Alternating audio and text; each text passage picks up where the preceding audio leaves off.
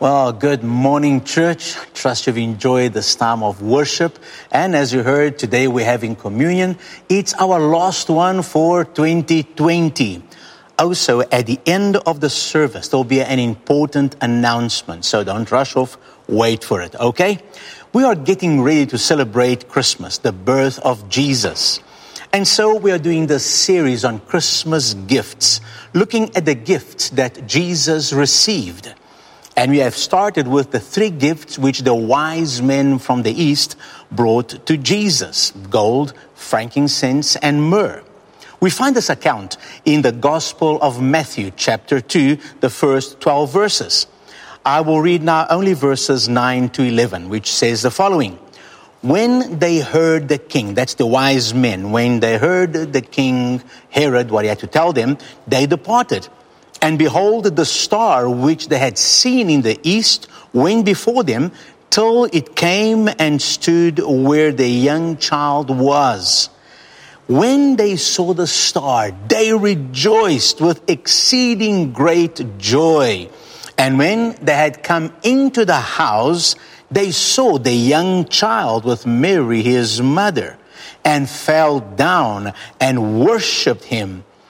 And when they had opened their treasures, they presented gifts to him: gold, frankincense, and myrrh.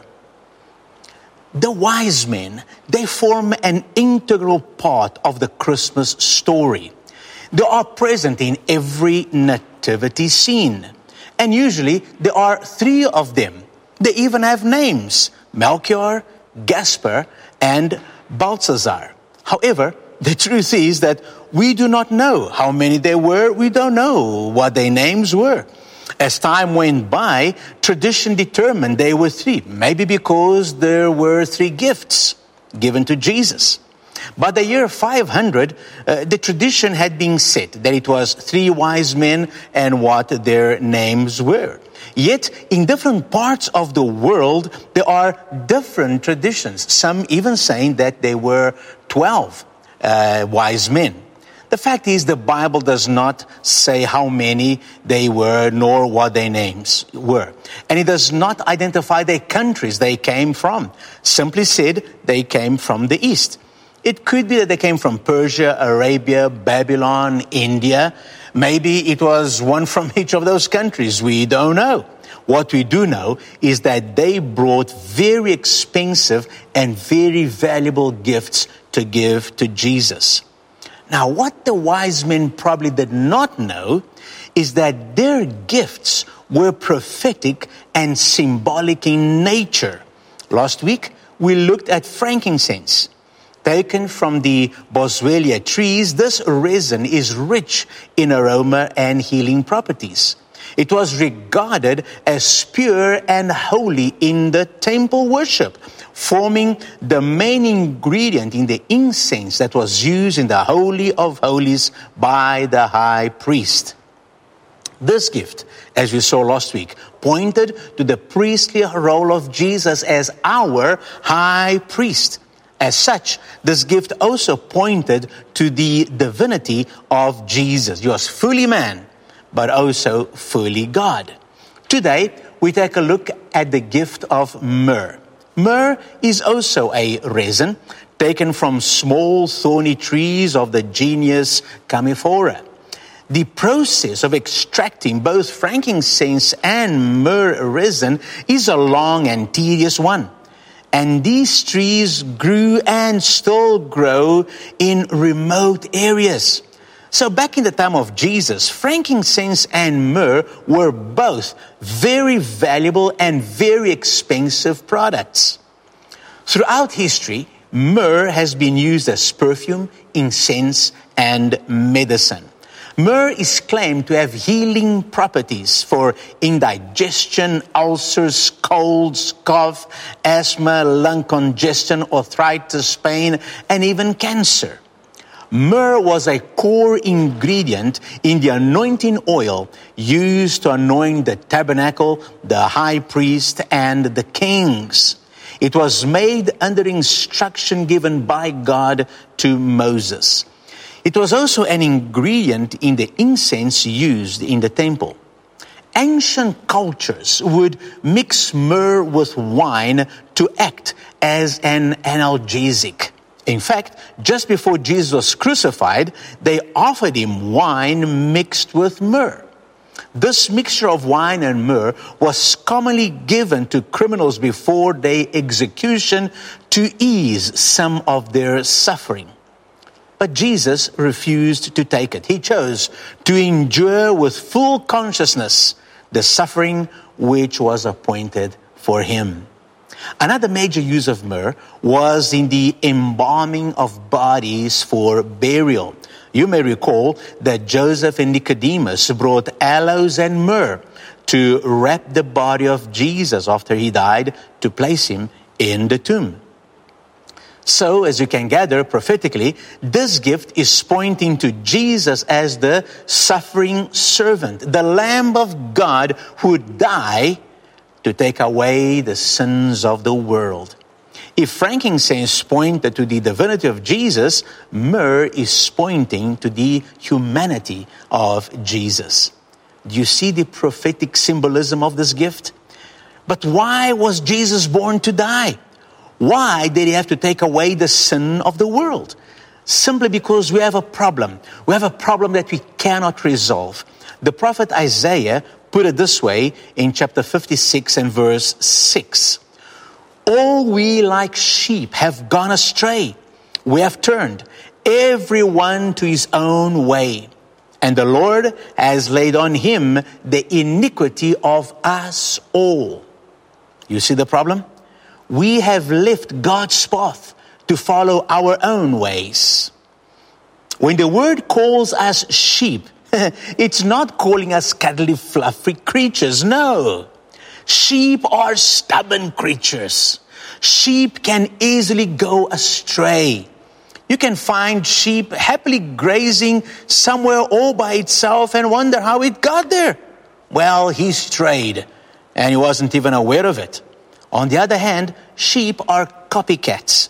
If one starts running, the others will quite easily start running after it without giving it a second thought. They just don't think through the consequences of their actions. Sometimes they jump to their death simply because they are following another sheep who jumped off a cliff. Does that sound familiar? Isn't that how we tend to behave too? Everybody's doing it, so I'm going to do it too. And so we need a Savior. Jesus came to save us.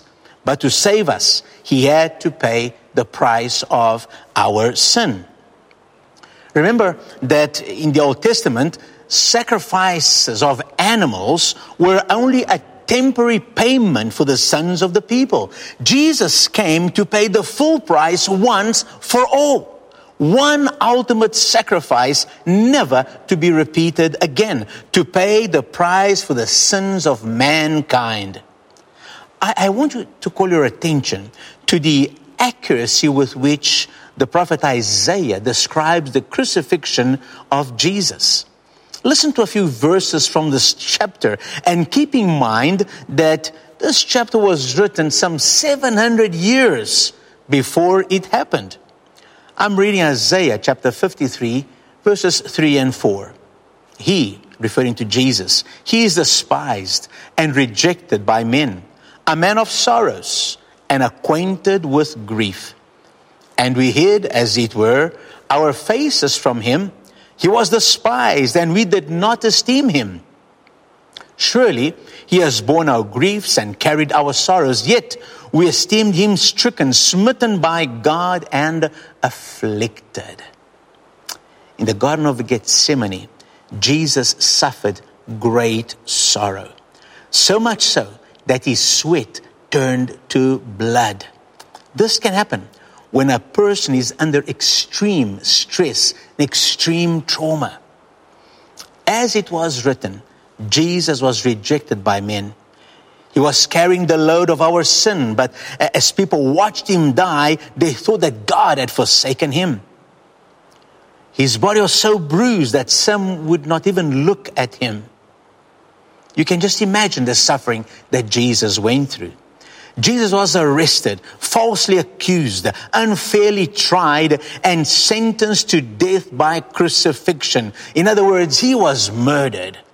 He was stripped naked, had to put up with the shame of being mocked. They stuck a crown of thorns on his head, spit on him, whipped him.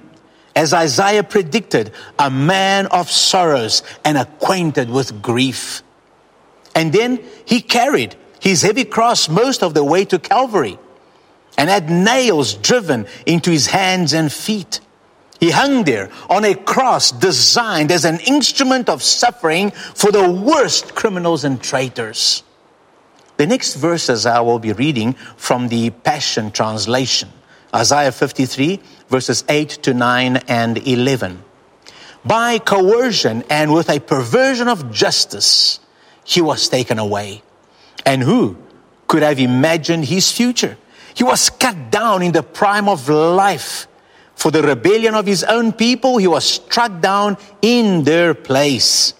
They gave him a grave among criminals, but he ended up in a rich man's tomb. Remember, he was buried in the tomb of Joseph of Arimathea, a rich man, although he had done no violence nor spoken deceitfully.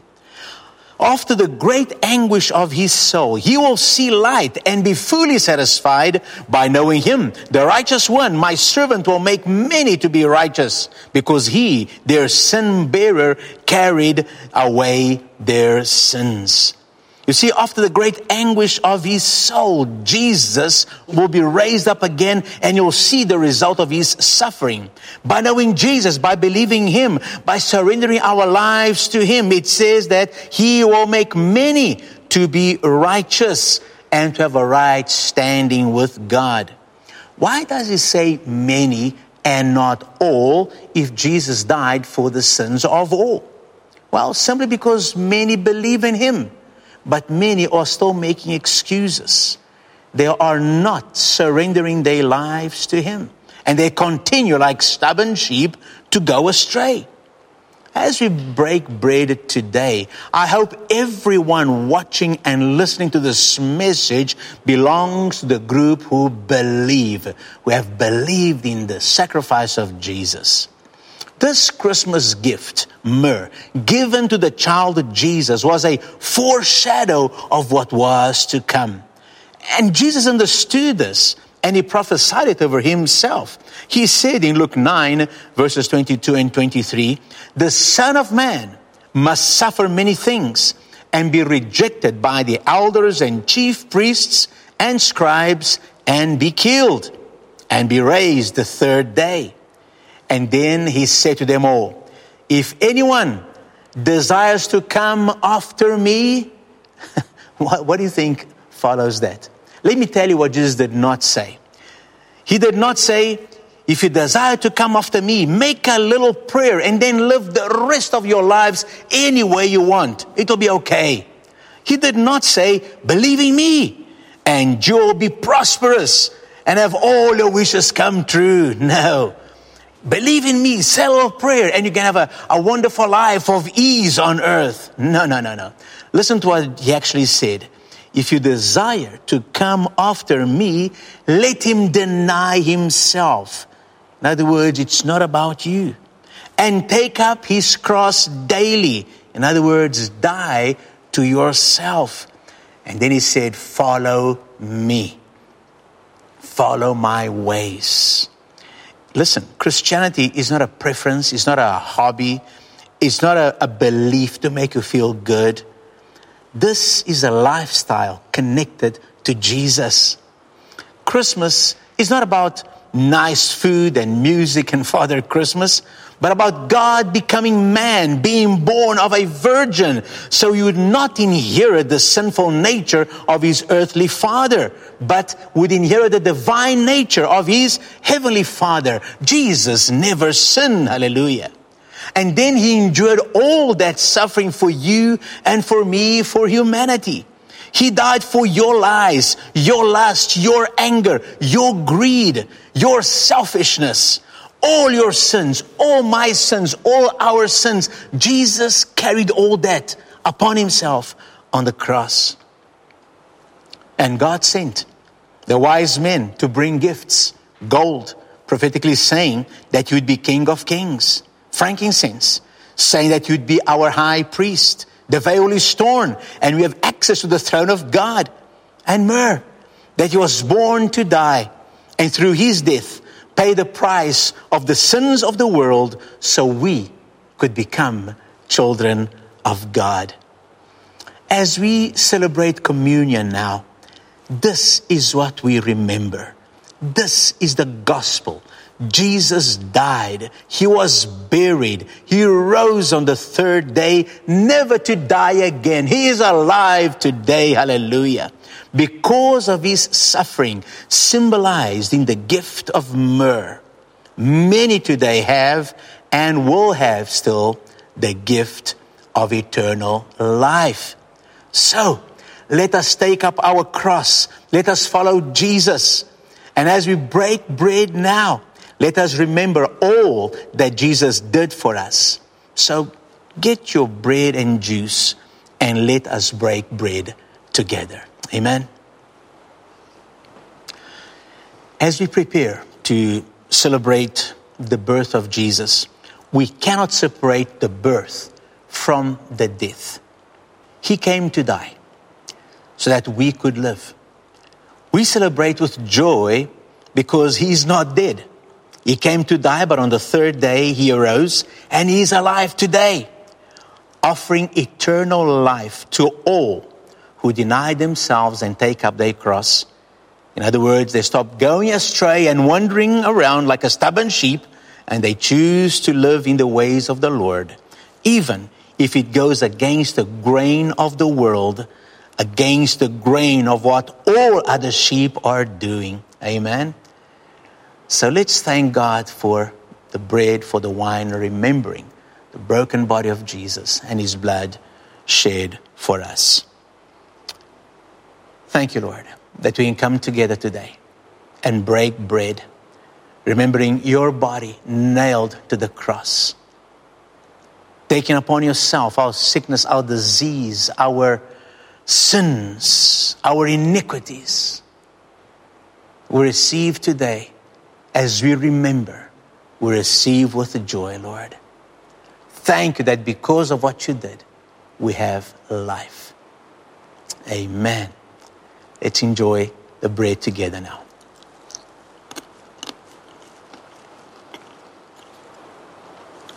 And as we drink the cup now, we remember that all of our sins, the blood of Jesus not only covered, but completely removed all of our sins.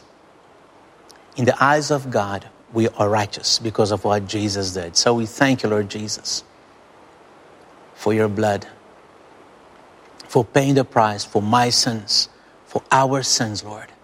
We receive this cup with joy. Amen. Enjoy the cup of blessing. Thank you, Lord. Thank you, Lord. Amen. Amen. Well, think a little bit more about what it means to take communion of all that Jesus did for us. Enjoy this day. And I thank you for having been part of this service. Join us again next Sunday as we look at the gift of gold. Amen. Have a blessed week. May the peace of the Lord be with you, with your household. May his presence abide in you. And before you go, here's an important announcement. Hi church, we have some exciting news for you. Every year we get together to celebrate Christmas at our year-end function. But since we couldn't do that this year, we decided to bring the show to you. So on Friday, the 18th of December at 7 p.m., we'll be premiering our online Christmas production. So gather your family, get your snacks, and we'll see you online to celebrate Christmas together. That's Friday, the 18th of December at 7 p.m. See you there.